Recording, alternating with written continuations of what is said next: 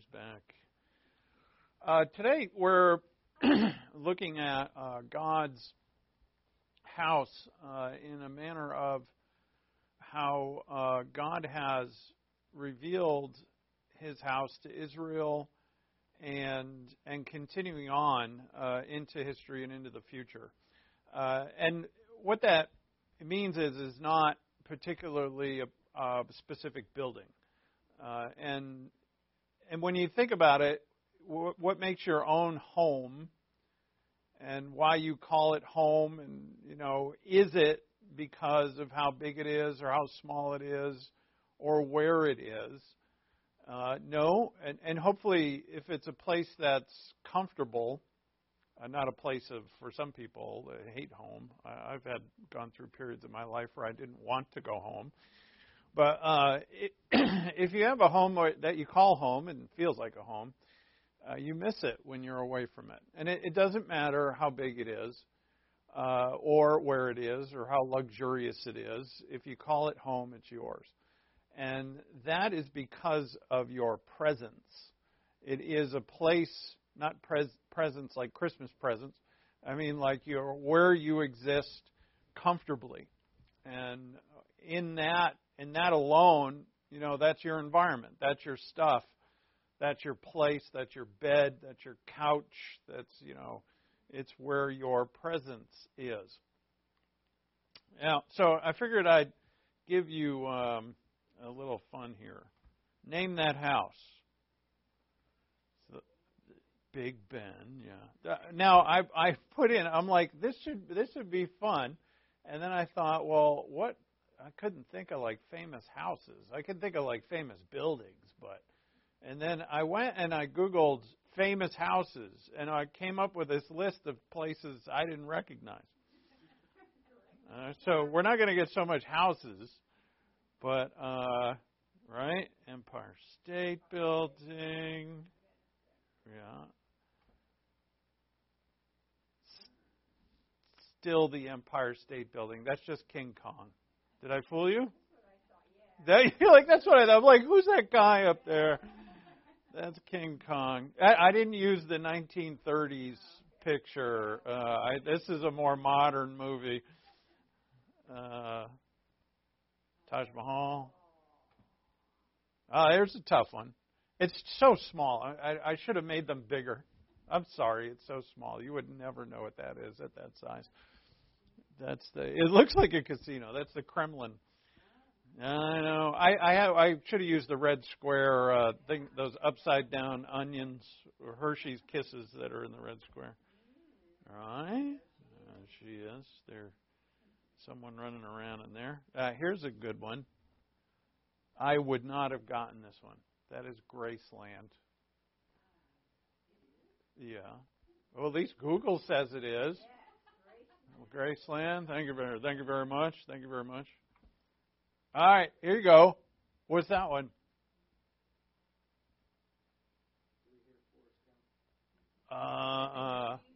It's a Goonies house. Yeah, all right. In Astoria, Oregon. If you're not from Oregon or you're listening online, that's the whole reason I put that up there is because that's in Oregon.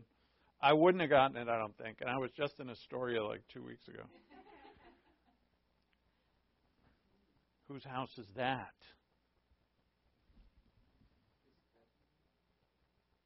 Well, it is a replica, so that might put it out. That is the temple of God. That's a replica of Solomon's temple, yeah. Go, Keith. So this is the house we're concerned about, okay? And this place, it's not going to look like it. Maybe it will look like it. That's Solomon's temple. That's not the one that that one was destroyed by Nebuchadnezzar and the Chaldeans. But it was rebuilt. Zerubbabel was the builder. And it didn't look quite as good as Solomon's temple, but it was actually the temple was there in Jerusalem, and Jesus entered it and called it God's house.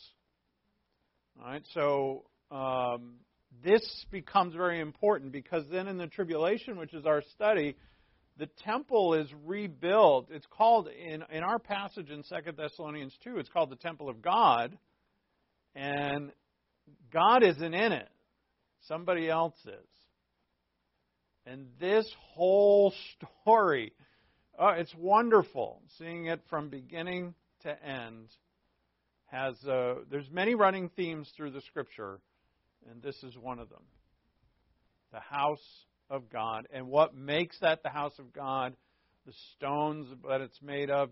It was beautiful, magnificent structure that Solomon created.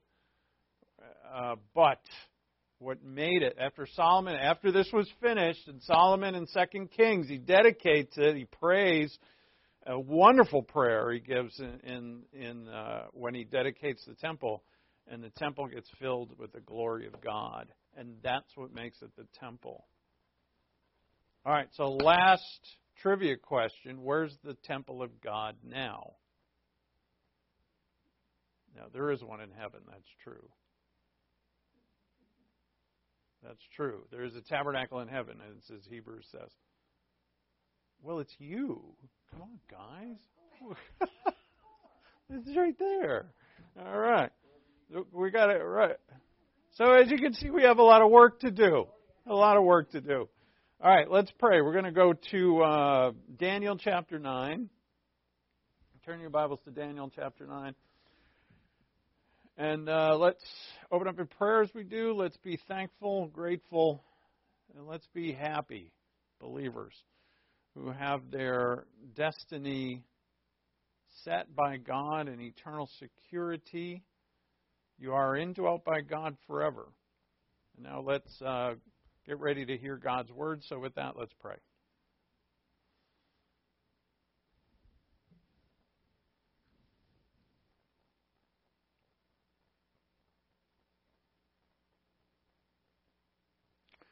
Our Father in heaven, thank you for the gracious plan that you have created, that you have made in human history. You have decreed. Your hand has been upon everything, every event, every person. You have not created sin, nor have you condoned it ever. You hate it, but you have allowed it in your world. And you have called us who have believed upon your Son to freely, by our own choice, to follow you, to be in your presence, as we know that you indwell us. What an amazing gift to be called the temple of God. May we see how wonderful that blessing is. And we ask this in Christ's name, amen. So it is of extreme importance that we see the entire program of God in our everyday lives. And so while we're living in this calendar day today, that is a part of a big picture that God reveals to us. Now, it still applies that we're not worried about tomorrow. All right? So we don't know what the future holds, not exactly. We know the things that God has revealed, but we don't know the details of many things. And so we do live for today, but we live for today in light of what the whole plan of God is about. And as you see the program of God throughout the Scripture, you will actually see your place in it. And that makes your life more meaningful, gives it more, it makes it more tangible. Right? Your life is something that is wonderfully tangible. It's not non-important, even though there are millions of believers on this planet, and there have been millions and millions of believers throughout history. You, in particular, are of extreme importance to God. And God has a plan for you, just like He does for everybody else. And part of this plan, and we're looking at it now because we're studying Thessalonians, and in 2 Thessalonians chapter 2, Paul has, as you know, makes reference to the tribulational period. And that is because the Thessalonians had been deceived. Some of them, maybe many of them, had been deceived into thinking that perhaps the day of the Lord had come and that they were living in it. And the day of the Lord would be as something that starts at the rapture, which makes sense. I would put it there. But nobody knows specifically. Some think it's only the tribulation. Some think it's the tribulation and the millennium. And so either way, you don't have to define. Remember, time with God is somewhat elastic. But the day of the Lord is a time to come, and it's a specific day. And in that day is a horrible bit to it. A horrible bit, that is, called the tribulation. It's 7 years long. So Paul said to the Thessalonians, "Let no one deceive you in any way, for it will not come unless the apostasy comes first, and the man of lawlessness is revealed." And that's why we're looking at the tribulation.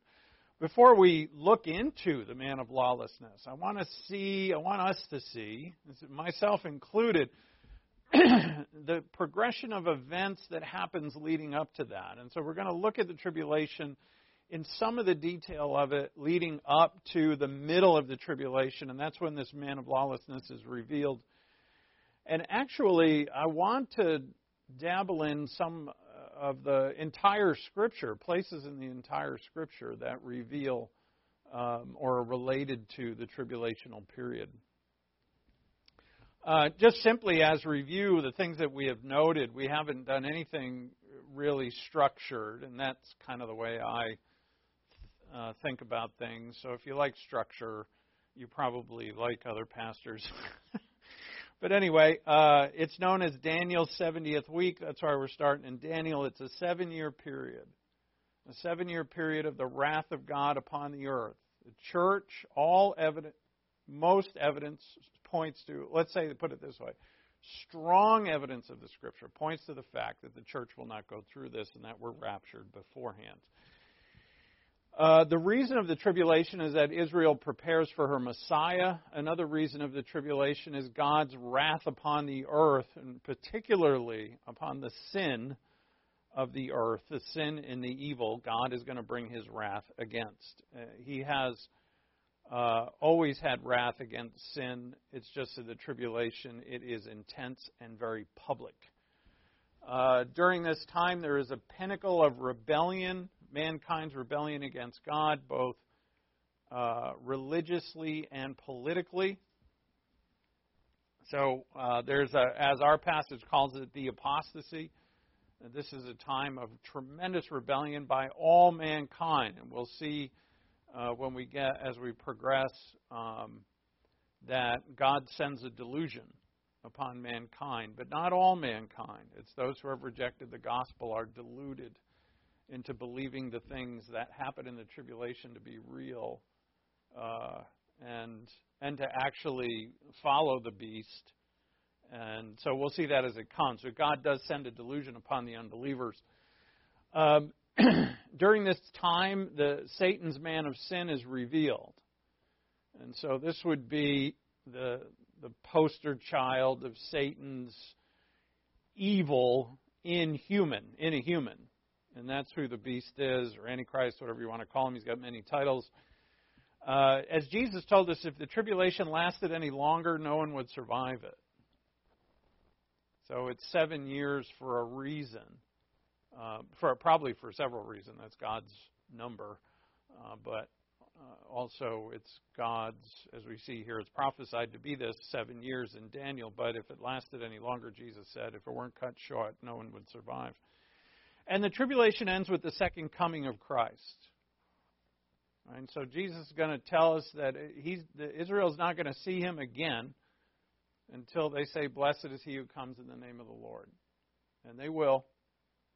It is shown, it is prophesied that they will. So in Daniel 9:24 reveals that God had ordained 70 weeks. These are 70. Actually, the Hebrew word means sevens.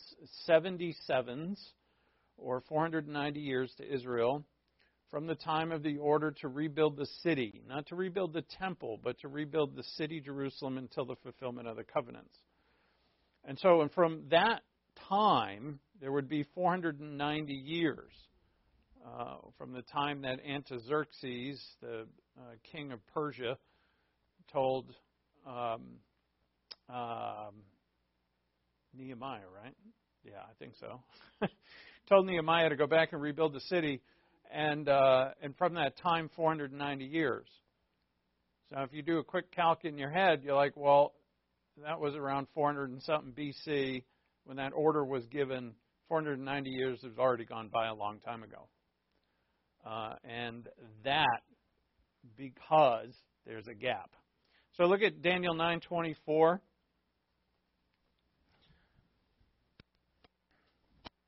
70 weeks have been decreed for your people and your holy city, to finish the transgression, to make an end of sin, to make atonement for iniquity, to bring in everlasting righteousness, to seal up vision and prophecy, and to anoint the most holy place.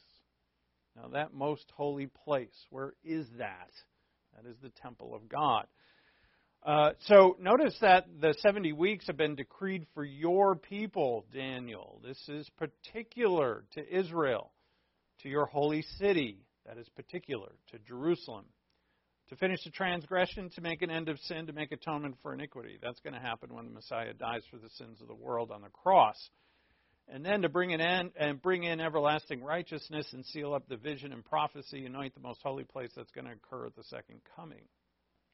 These weeks are broken up into 3 divisions. As you continue reading, you see there's a 7, a 62, and a 1. That adds up to 70. I had to do some real deep math there. So the first segment is 7. That's 49 years. That's what the length of time it would take to actually rebuild Jerusalem. Another 62 years, which is 62 weeks of years, is 434 years until the coming of Messiah the Prince. And he would come riding into Jerusalem on the back of the colt on the exact day that this predicted, which would be 62 plus 7, 69 weeks of years from that day that they were told to rebuild the city. Now, when Gabriel relates this prophecy to Daniel, there's no gap between the 7 and the 62. You see that? It just says, so in verse 25, so you are to know and discern that from the issuing of a decree to restore and rebuild Jerusalem until Messiah the Prince, there will be 7 weeks and 62 weeks. Now, the reason why they're separated is because the 7 weeks is to rebuild the city. The 62 weeks is further from that, when the city is finished being rebuilt, to the time that Jesus rides in to Jerusalem in his triumphal entry.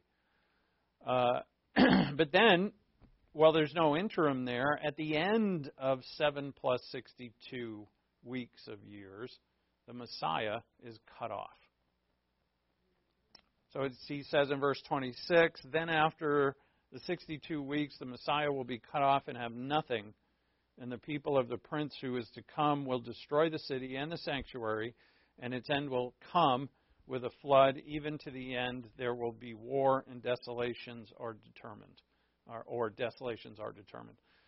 So Messiah will be cut off. That is a reference to his death. All right, and have nothing probably relates to what his death would do to him. Remember, he's dying for the sins of the world, so this is not just a physical death. This is a spiritual death where he cries out, my God, why have you forsaken me? Jesus is being judged for the sins of the world as an innocent, and he is separated from his Father or forsaken by his Father for the first time in all of eternity. Jesus truly on the cross has nothing. He's even naked. He has nothing. It is the most alone that anyone could ever feel.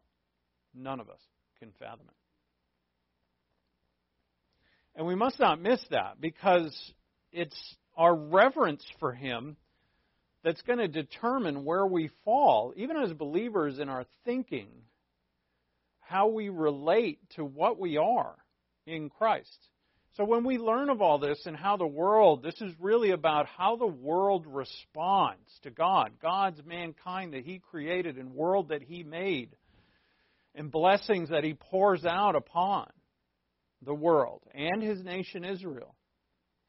As Jesus is going to say, I have longed and longed and longed to call you to myself, and you have refused. God has done nothing but want to bless them.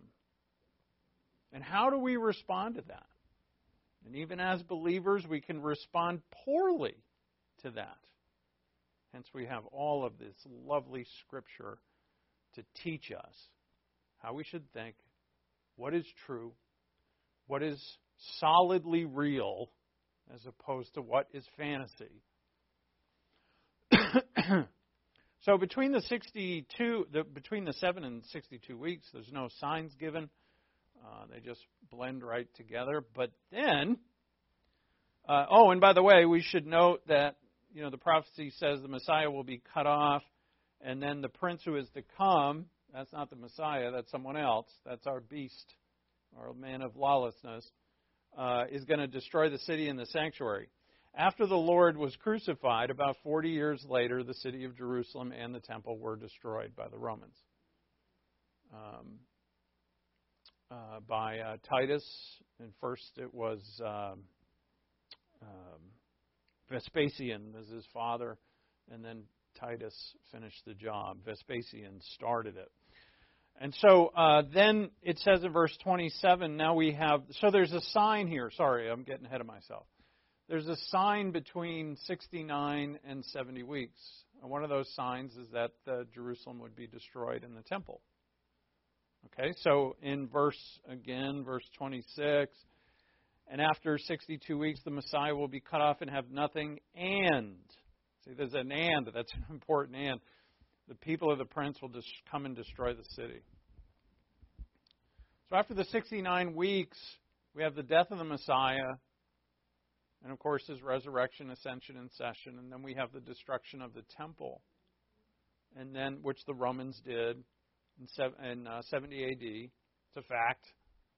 And then what? Is there any more signs? So we move on to verse 27, and we have another and. And he will make a firm covenant.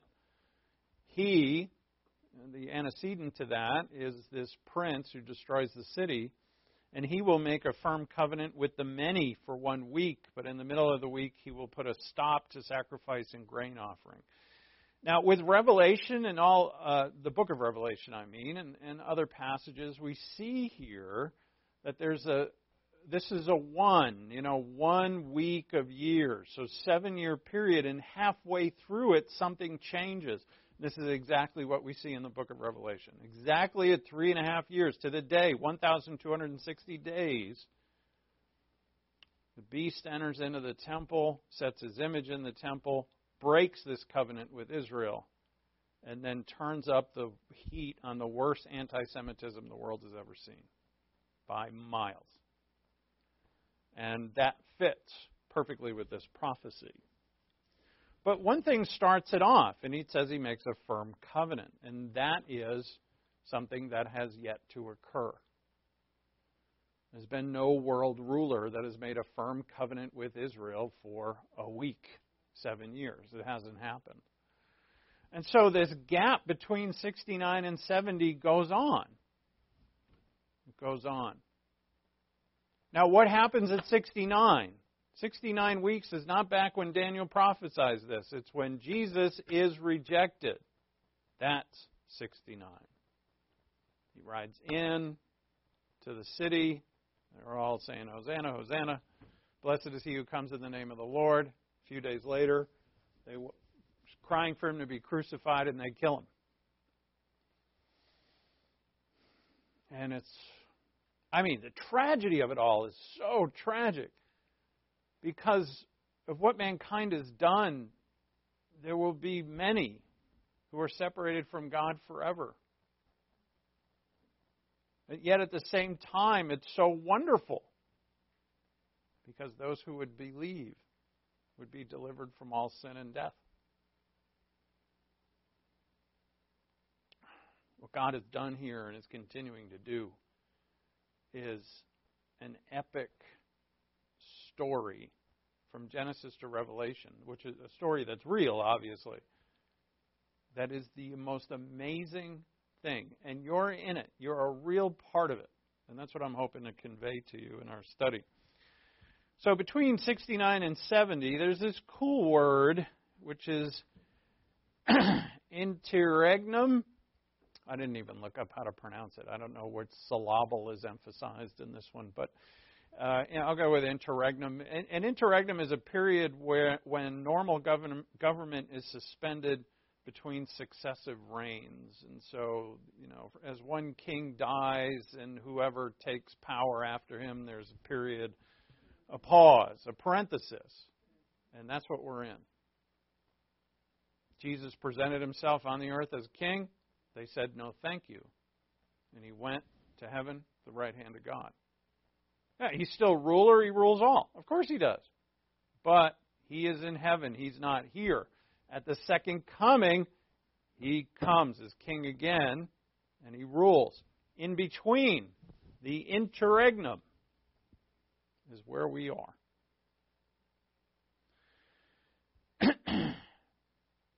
Now, Jesus, of course, knew this, and so we're going to look at his final. We looked at this a little bit before. Go to Matthew 23:37. This is Jesus' final lamentation over the house of the Lord. After he says this, he leaves the temple and he doesn't come back.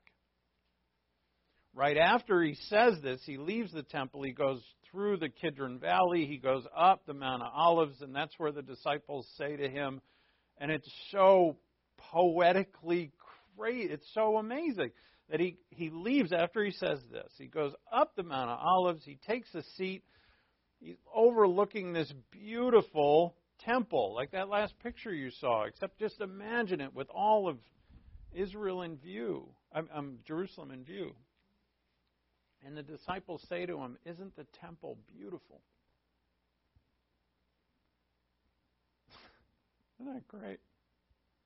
Whereas he's the temple of God, they're looking at the structure. You remember he said, destroy this temple and I'll raise it in 3 days. They're looking at the structure, and he says, I tell you truly, verily, verily, amen, amen, not one stone will be upon another. This temple will be no more. And it is, and then they're like, well, when is that going to happen? When are you coming back? They ask 4 questions to him. And we're going to look at that. They ask 4 questions, and you have to take all 3 synoptic gospels. They call them synoptic because they're very similar, Matthew, Mark, and Luke, and you put them all together. It's a great exercise. If you got an afternoon to burn and you want to do something in your Bible, right, take Matthew 24 and 25, Luke 21, and Mark 13. Read them all, take notes on them all, and put them side by side and try and make your own little harmony of the gospel from it. It's a fun exercise.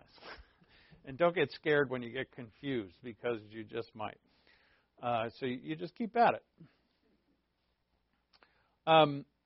And when you compare them, there's one of those Gospels that has a little bit that is not found in the other 2. And it's an important little bit. It actually is a kind of a key to put it all together. We'll get there. That's called a cliffhanger that you put out there. I learned that in my video class. All right, Matthew 23:37. Jerusalem, Jerusalem, who kills the prophets and stones those who are sent to her. Both those verbs are in the present tense. Kills and stones. This city was supposed to be, this is where God says, I put my name here. He's going to say the same thing about the temple.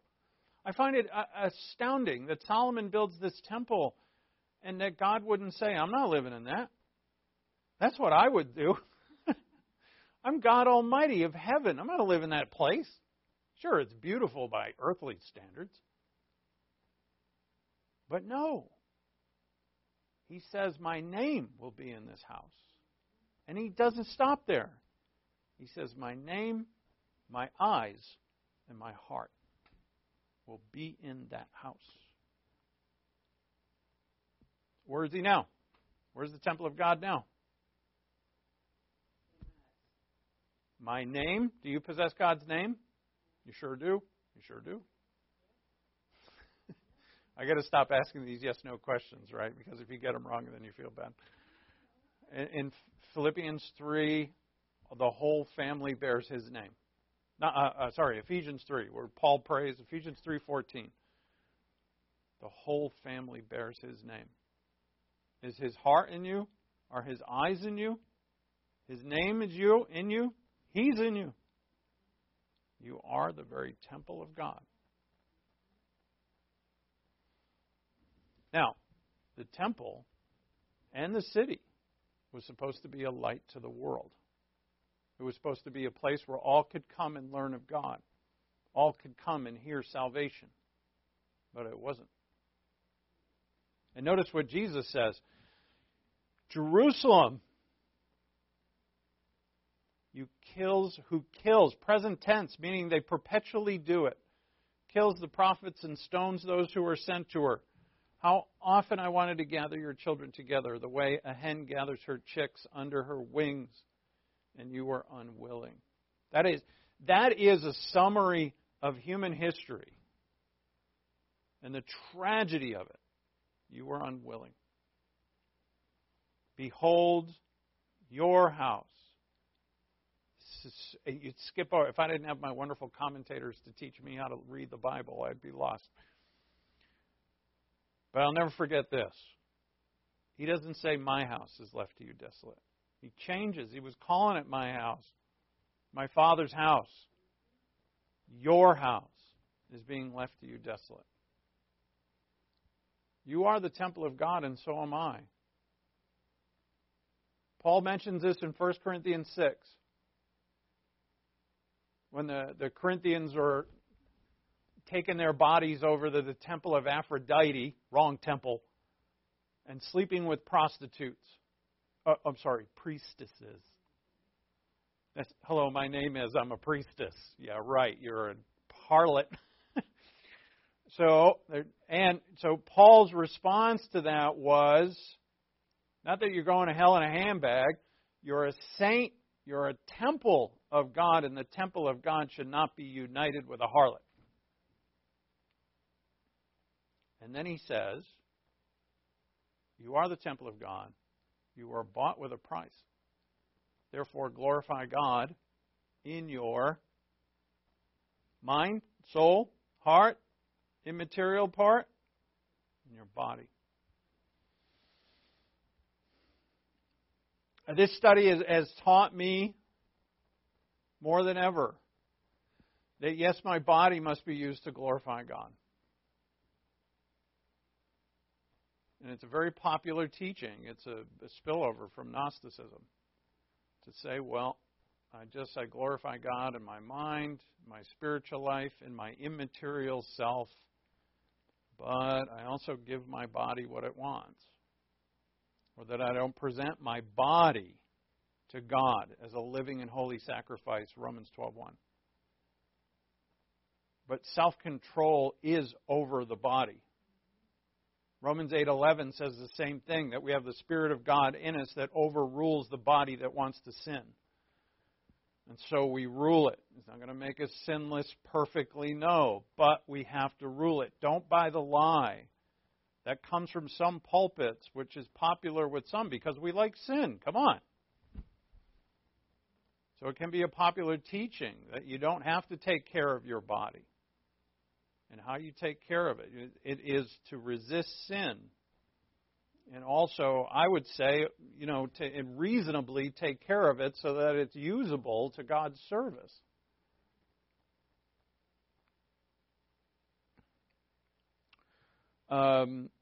And so, your house is your house. No, it doesn't say my house. Your house is left to you desolate because you were unwilling.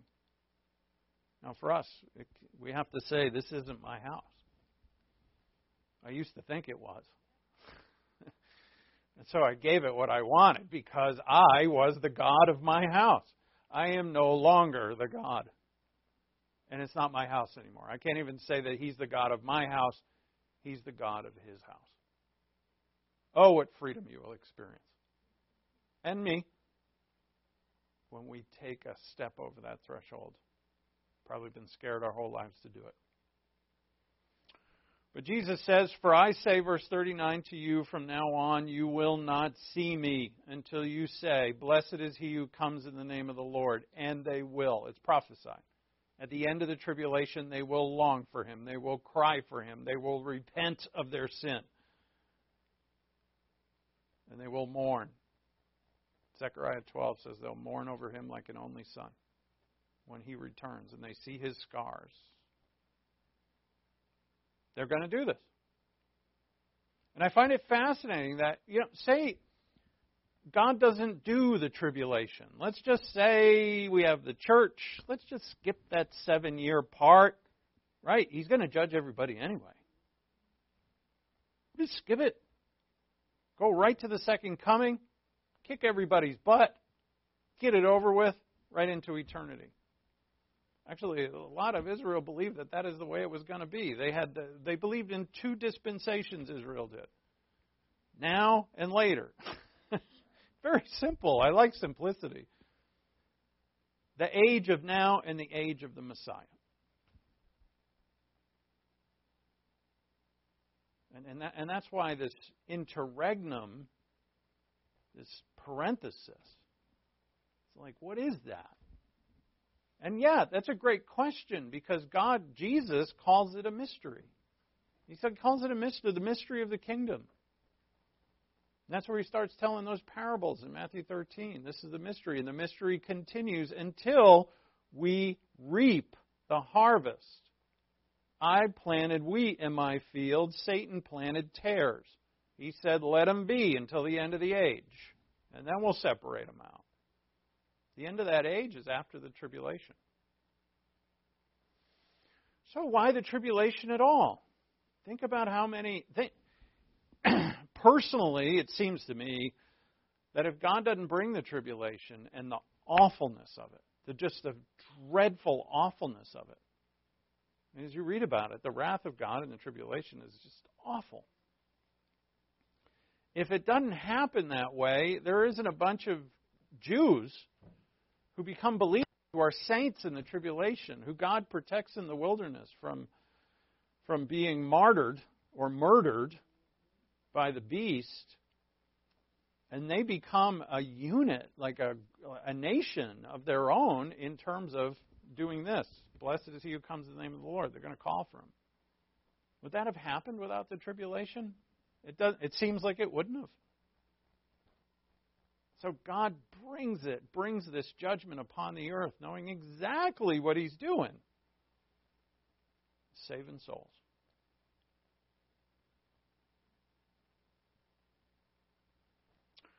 The God of history is the eternal and incarnate Son, whose hand has always been in the affairs of men. Here we see it again. You're not going to see me again, Jesus says, until you say this. The tragedy of history is found in the words, you were unwilling. The Messiah is cut off. Right? Daniel 9:26, the Messiah is cut off. The prophecy is he'll have nothing. When he dies on the cross, he will have nothing. He had nothing. When he resurrected and ascended, he gained everything. I mean, he's God. He didn't get any more. But, the gift that he got is his bride. That's us. These wings are an image used in the Old Testament of Yahweh's care, Yahweh's care of his people. In Psalm 91, he writes, he who dwells in the shelter of the Most High will abide in the shadow of the Almighty.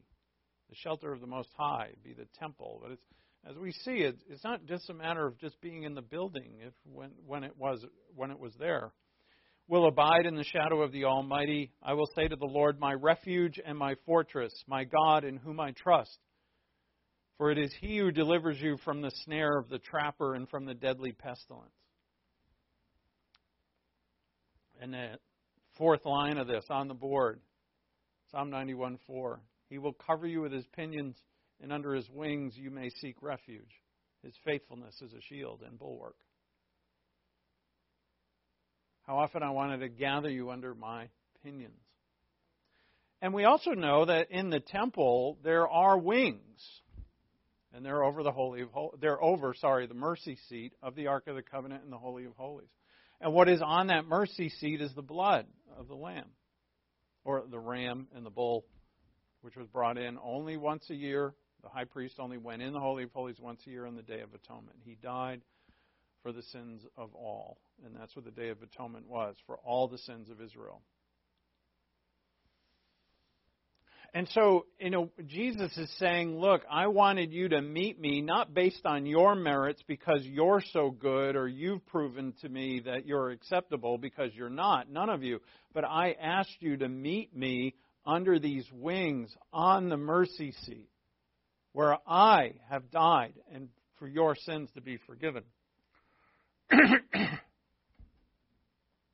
Meet me there. And that's where the Shekinah glory was, right? And then, so you see this whole history of this, the temple and the glory. And then after the captivity to Babylon, Babylon destroys it. And the Ark of the Covenant never returns. Where did it go? Indiana Jones found it in Egypt. And then the United States government got it at the end of the movie. Do you remember? I saw that in the theater. That was one of the most impactful movies of my whole life because I saw it when it first came out. And when they put that thing in that big storehouse, oh my God, right? It was the biggest kick in the teeth. The Holy of Holies, the Ark of the Covenant never returned. So, when they rebuilt the temple, there's a Holy of Holies built in there, of course. And without the Ark of the Covenant in it, but they truly believed the Shekinah glory was in there. Whether it was or not, I don't know. I don't think the Scripture tells us. But what I do know is that when Jesus came in His incarnation, He went to the temple. And He is the Shekinah glory. And He entered the temple. And He taught in the temple. He did miracles in the temple. And same thing here. They could have accepted Him. But He says, I leave your house desolate. So go with me to Second Chronicles. A couple of quick passages. Because I want to go way back now to this temple. Because we're going to tie this temple, and remember to come. And it's hard to get all of what thought I want to do in the limited time we have in one gathering. But we know that the abomination of desolation is going to be in the Holy of Holies. Right? Jesus said it Himself, and where we just read in Matthew 23, He says in Matthew 24 that the abomination of desolation is going to enter. That's when He says, don't go home, run for the hills. When that happens, we see in 2 Thessalonians 2 that the man of lawlessness is going to be revealed, who enters the temple of God and claims to be God. And I find it fascinating that this temple that is going to, when it's rebuilt or whenever, we don't know, but it is in the tribulation period. It's not now. It doesn't exist right now. So it has to be built between now and then.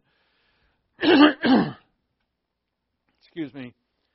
And that it's called, Paul calls it the temple of God in 2 Thessalonians.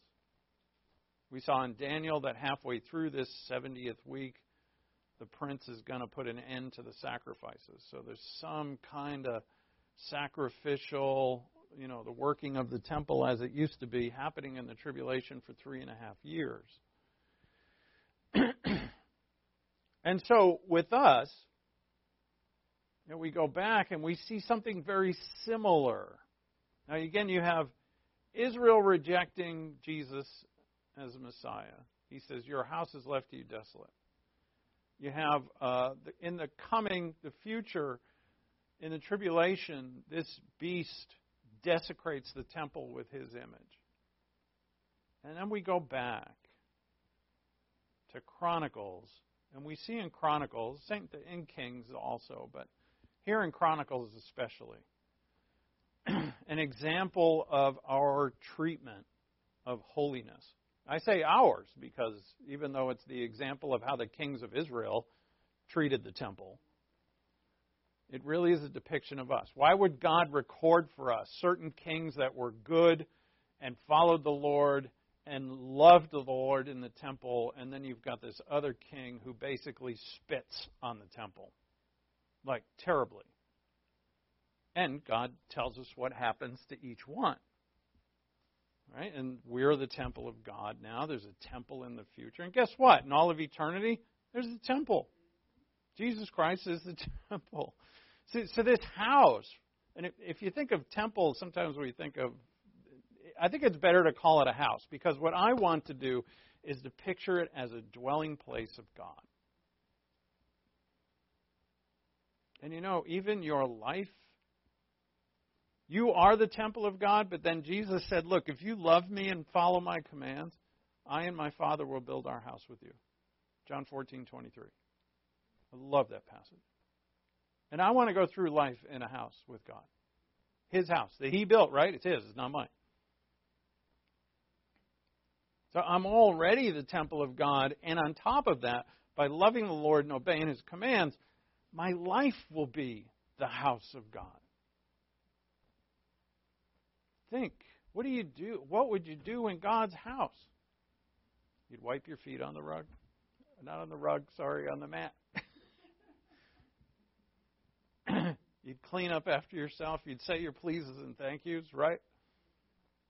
You'd be on your best behavior. Think of that. What is the house?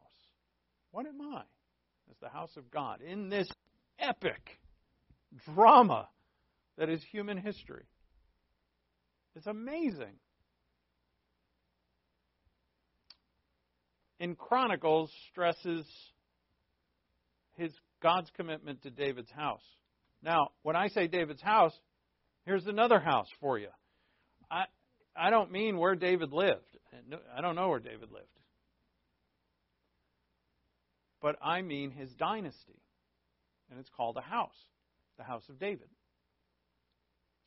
And God, when David said, in Chronicles, out of all the chapters that are devoted to David, I say in Chronicles because there's no 1st and 2nd Chronicles in the Hebrew Bible.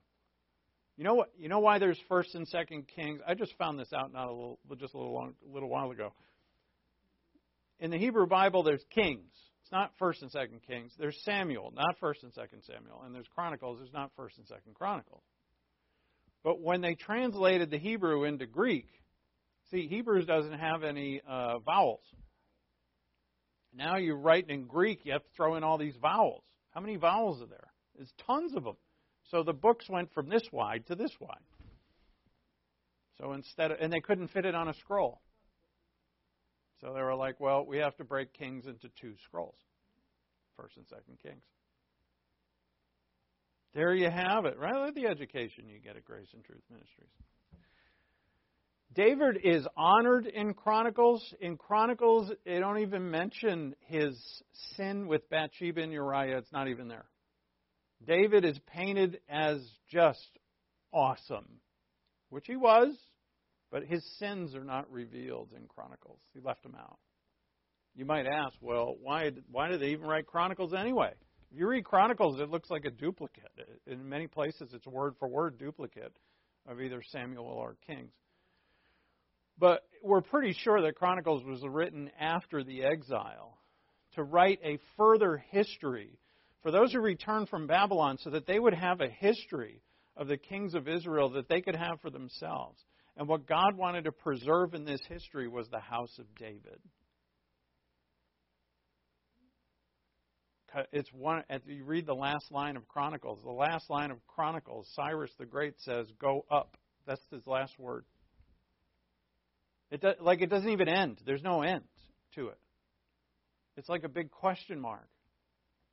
The book ends with, "Go build the city, and anybody who wants to go up." And you're like, oh, what's next? And that's exactly what God wants you to think. Because it's not over. The city's destroyed. The temple's destroyed. The people are in captivity. Is it over? Are the covenants of God kaput? And he leaves the book of Chronicles wide open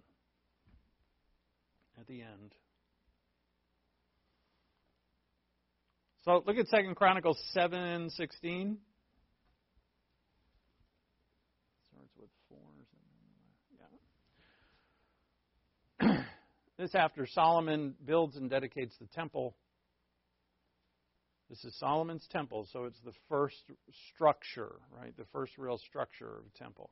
For now I have chosen and consecrated this house that my name may be there forever, and my eyes and my heart will be there perpetually. Perpetually? How is that possible? It was beautiful in both, you see here, and it's also in 2 Samuel, that David gets this thought that God's ark is in a house made of curtains. And David says, I live in a house of cedar.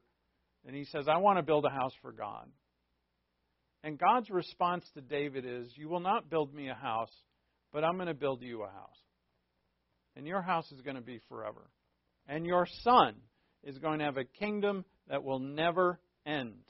God says, you're not going to build me a house, I'm going to build you a house. But this eternal house of David is not a structure, because the temple's not even there anymore. The house of David is Jesus Christ. Right? The house of David is his dynasty. As bad as the kings of Judah were. Now, if you remember, Israel split, northern kingdom, southern kingdom. There was a civil war, and they split. In the northern kingdom, there were multiple dynasties. You know, not one family ruled for the whole hundreds and hundreds of years. But in the southern kingdom in Judah, it was all from one family. All descended from David. As bad could be, descended from David. God says it over and over. I'm not going to destroy Judah because of David. I'm not going to destroy Judah. I will love, not he doesn't say I'd love to, but he had every right, but I'm not going to do it because of David. And even when they go into captivity, they come back because of David. Because of David as a person? No, because of David's dynasty, David's house. This is how important, how precious is God's house. Why is it precious? It's the place of God's presence. You know, more and more, and we're here, look at chapter 28, 22. 28, 22. Here's one of David's children, or prodigy. This guy was a big fat loser. Now in the time of his distress, the same king Ahaz. It's not Ahab. There's an the kings are, even in the, if you read, you know, you'll see like the same name, and they're two different people. It just drives me crazy. Now in the time of his distress, the same king Ahaz became yet more unfaithful to the Lord, for he sacrificed to the gods of Damascus, which had defeated him, and said, because the gods of the kings of Aram, which is Syria, by the way, help them, I will sacrifice to them, that they may help me. Oh, brilliant idea. But they became the downfall of him and all Israel. Moreover, when Ahaz gathered together the utensils of the house of God, he cut the utensils of the house of God in pieces, and he closed the doors of the house of the Lord and made altars for himself to the gods of Damascus in every corner of Jerusalem. What? Yeah, this is a king of Judah. How does he think that any way that this is a good idea? But just so deceived. And how does he treat? And now I have more examples. I've got the great example of Manasseh. Manasseh was the worst king of them all. He sacrificed his child to Moloch, the god of the Ammonites. He had his child murdered as a sacrifice to a false god. Manasseh put altars of the false god in the temple. He put them right in the temple. Ahaz put them all, shut the doors of the temple and put his altars around the city. Manasseh put the altars right in the temple. Yeah, it didn't turn out well for him. But that's the other thing you learn, is that for the kings that were faithful to the house of the Lord, their lives were blessing. And to these guys like this, and there's multiple of them, not good. I mean, that's a good theological way of putting it. Not good. Now, what's in the temple again? What's in you? What's in you? Who's in you? It's God's presence. So look, here's what we learn. First off, it's important how we treat this temple. Right? We are servants of the Lord. Now, I know our flesh don't like it. I know some out there maybe listening to me don't want to hear that. Don't want to hear the fact that your physical body, your inward self, and your outward self are the Lord's. They're not yours. And that you have to serve the Lord your God with all your heart and with all your body. You know, I know some people, if I was sitting in the pew, no, we don't have pews, in the seat years ago, I wouldn't want to hear that either. But it's better for you to be leveled with that this is the truth that comes from God's Word, not from me. But here's the great reward. When you get to, if you were enter the holy place, what was there for you? The Lord. That's what you got. You got Him. When you do the work of God and serve God in life, now, day by day, and you use the temple that God has made you in His service as the believer priest, royal priest that you are, when you do that, you are getting closer to God. You are in His presence.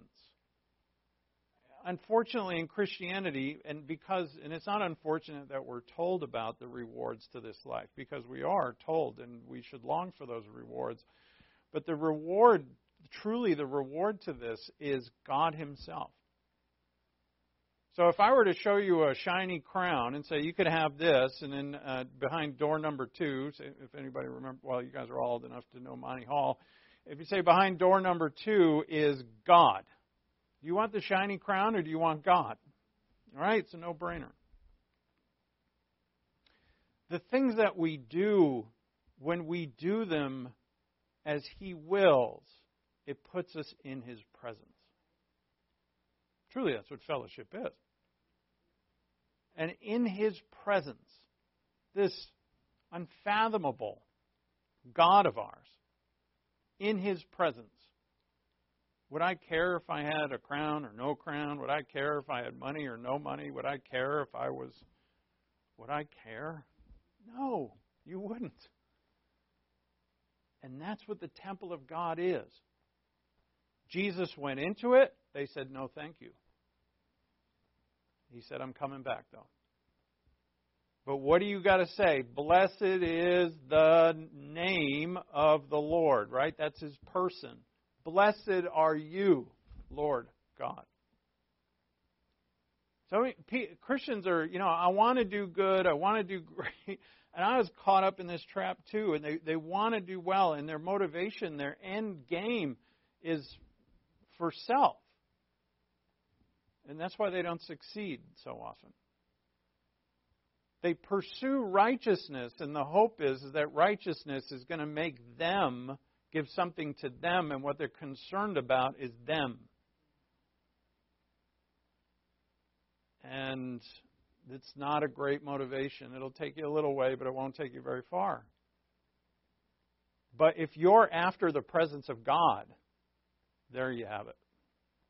You have it. That is what is going to take you far. The Shekinah glory in the Holy of Holies. That's where we are. That's what we're pursuing. Let's pray. We thank you, Father, for your word. And thank you for this, throughout your word, you tie together all the things that make up for the plan and purposes that you have made.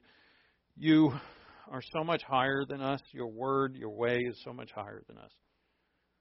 And yet what you have revealed, we could spend 100 lifetimes trying to discover.